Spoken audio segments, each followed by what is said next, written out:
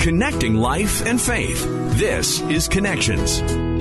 Welcome to Connections. I'm Colleen Hood with Mike Tom. We're joined again today by Kevin Berthia for part 2 of his story. Kevin Berthia was on the edge, literally. In March of 2005, Kevin had fallen on some tough times. His daughter was born premature, which racked up some very expensive medical bills, and he felt as though the burden was too much. He made his way to the Golden Gate Bridge and climbed over the railing, but before he could do anything, California Highway Patrol Officer Kevin Briggs intervened.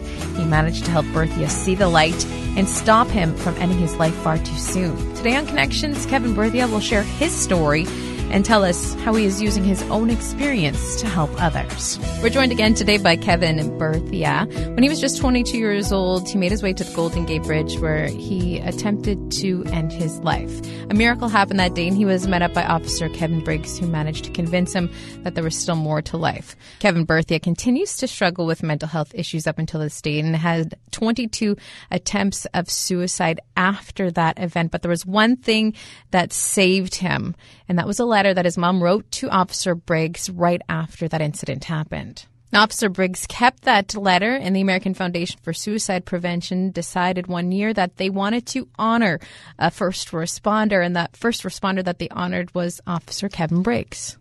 Because he kept that letter, they were looking for somebody to hand him the award. And, you know, he thought about my mom. So the AFSP reached out to my mom, and, you know, after she wanted to come and present Officer Briggs with the award. My mom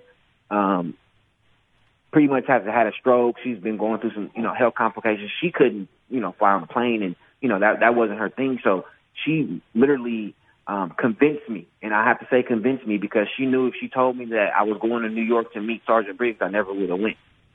She kind of made it seem like she won some radio station tickets, and they was going to fly her to New York, and then she was giving it to me. And so, you know, I got an opportunity, and, you know, I'm not going to turn down New York. So I went to New York, you know, got on a plane, got into this hotel room. At this time, I'm with my ex at the time. And it's just crazy how all this is working out. We get to New York. I find out that why I'm in New York when I get to the hotel room, because the radio station calls me. The radio station calls me and says, hey, we just want to reach out to you. And I'm thinking they're looking for my mom. And they're actually looking for me. They say, well, we want to talk to you. And I'm like, okay, well, I'm trying to figure out how they got my name, because I don't ask any questions. My mom knows how I am. I just I just show up. When people ask me to do stuff, I don't ask any questions. What's the point? I just do it. Like, that's just me. And she was just banking on me not asking no questions. Radio station called, and they said that we want to talk to you about your 8-year reunion with your first responder. And I was blown away. I didn't know what they were talking about. I said, let me call you back. And I went and called my mom back, and I said, well, why am I here? She said, you're going to meet the man in the picture. And I said, come on, Mom. But I didn't have it. I was stuck. There's nothing I could do. The radio station, I called the radio station back, and that was the first time that I talked about March 11, 2005, like ever. That was the first time.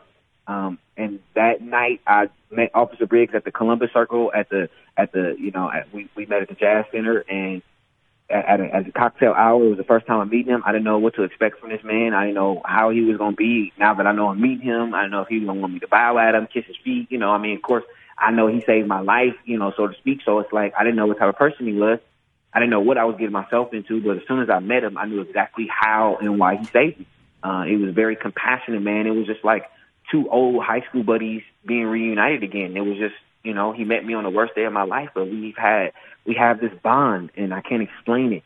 But, you know, it's just, I love this man like I love a family member. It's just, that's just the bond that we have. And that day I was able to get on stage and talk openly for the first time about that day, March 11, 2005. And, the magnitude of weights that were lifted that day, everything in my life changed, because when I came down off stage, it was, you know, a line starting to form around, you know, close to the table I was sitting at. I didn't know what it was for, but the first lady in that line, she was, you know, clearly distraught in tears.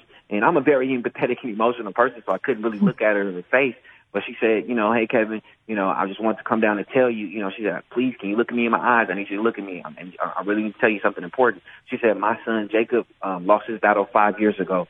And I haven't slept in 5 years, but I'm going to sleep tonight, because now I understand what Jacob was going through.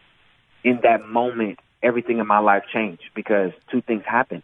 I realized that, one, I wasn't alone. My whole entire life, I felt like I was alone. My whole entire life, I felt like nobody in the world could understand what I was going through. And two, I realized that it was so much bigger than me, that everything in my life wasn't about me, and it was so much bigger than me, because here I was, the worst day of my life, just gave this woman of 5 years who hasn't slept hope. And I wanted to change everything about my life. That was May 7th, 2013. I flew back to California. That was in New York. I flew back to California. I called in sick the next day because I was trying to figure out how I was going to get my life together, because I was tired of being a lion. I was tired of telling people, you know, I was this way when I really was this way. I was just tired of being that lie. I've got on the stage and I've literally been vulnerable. I've opened myself up and I've showed the world the person that I've been hating, and finally they loved me for it. And it was just like this surge of just positive energy, and I just wanted to always keep that. I wanted to just stand on that. And it took me about 2 weeks to get it together, but I knew I had to make some serious decisions. I knew I had to leave the relationship I was in, that I was, you know, dealing with my kid's mother, well, off and on for about 10 years. It was toxic. I had to leave friends that weren't good for me. I had to leave environments that weren't good for me. But on May 21st, 2013, I decided that this was the day I was going to take back my life. Since that day, since May 21st, 2013, I have been able to do a magnitude of things. I've traveled around this country. I've traveled this world. I've been able to have the opportunity to speak, you know, probably 200 times, you know, on different venues, different stages, Army, Navy, Marines, Special Corps, high schools, elementary, colleges, universities. I've traveled, you know, I've had the opportunity, me and Briggs have had the opportunity to share together at least 10 times, you know, in different, you know, places. I've had an opportunity to, you know, write a book with him, and it just the magnitude of things that came out of that day. I can't even express to you or even put in words the way my life has changed because of the opportunity that somebody took the chance to really just listen to me. And speaking of that day, you credit God for bringing Officer Briggs to you. Yeah. Tell us a little bit more about your faith and what role that played through all of this as well. I grew up in the church. My whole life, I grew up in the church. When my parents divorced in 95, the church stopped being a responsibility, because I would live with my dad. It was not more family church days, but I lived in the church, and I kind of got away from the church from 13 to about 22. Well, 13 to about 31 when I actually took back my life. So I went 20 years really not praying, really not in the Bible. And I just kind of gotten back into that understanding of why things existed, because I had to realize I didn't pick the bridge. The bridge was picked for me. And because of my faith now and understanding that, because I have no idea how I got up at 4:48 and had no suicide note. I've talked to hundreds of families. I've talked to, you know, so many different people who thought about going to bridge or went to the bridge. They all had a plan, all had a vision before, a plan before. I've not heard one person that said on the day of, who I didn't even know about the bridge. That's to let me know it was always mandated for my life that it was going. This was, you know, being that I'm this empathetic person, that I'm who I am. This is just who my purpose is. Like mental health. This calling is just who I was always going to have the bridge in my life. And that bridge was to help people from going to their own personal bridges. And I think that, you know, my faith is my stronghold. And the only thing that sustains me now is really just praying, having a good environment. I mean, it's just so many different things that I do now to keep positive, to keep on the road of success, because I still battle with depression. I still battle with worthlessness. I still battle with all these different things. They haven't went away. The same struggles that I had in 2005 that brought me to the bridge, I still have those same struggles now. They haven't went away. I just had to realize that they don't define me, and learn how to move forward in them and deal with them, you know, and in a way where they don't overwhelm. And now you're using your experience and what you're going through still to this day to help others. Can you tell us more about Absolutely. that? So I get the opportunity. Well, you know, before the virus hit, I was able the opportunity to really just travel.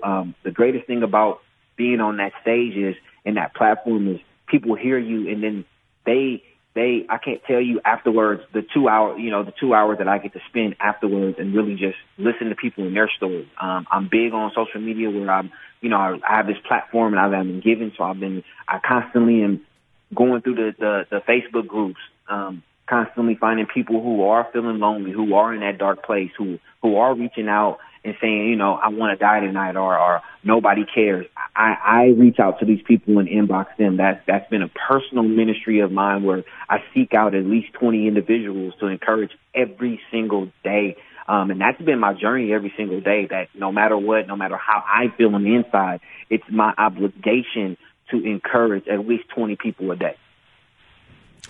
And for someone out there who is going through what you were going through that day on the Golden Gate Bridge and then multiple times after, what would you say to that person? If we have someone listening right now that is just at the end of their rope, they can't see that light, what would you say?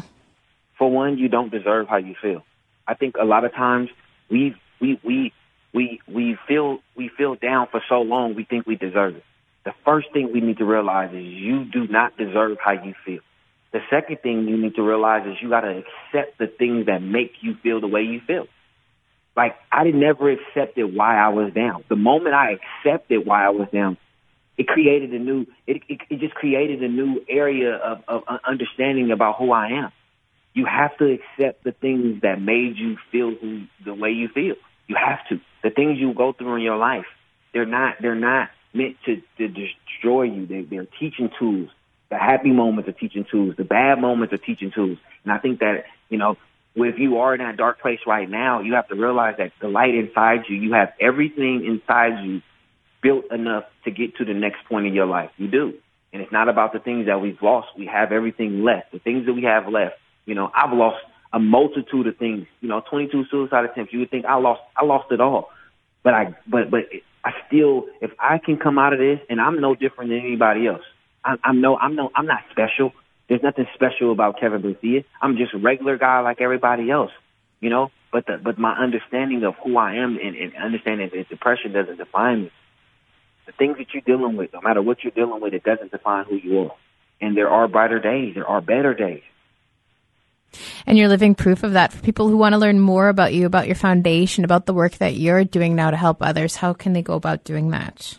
I have KevinBerthia.org. That's the foundation. www.kevinberthia.org.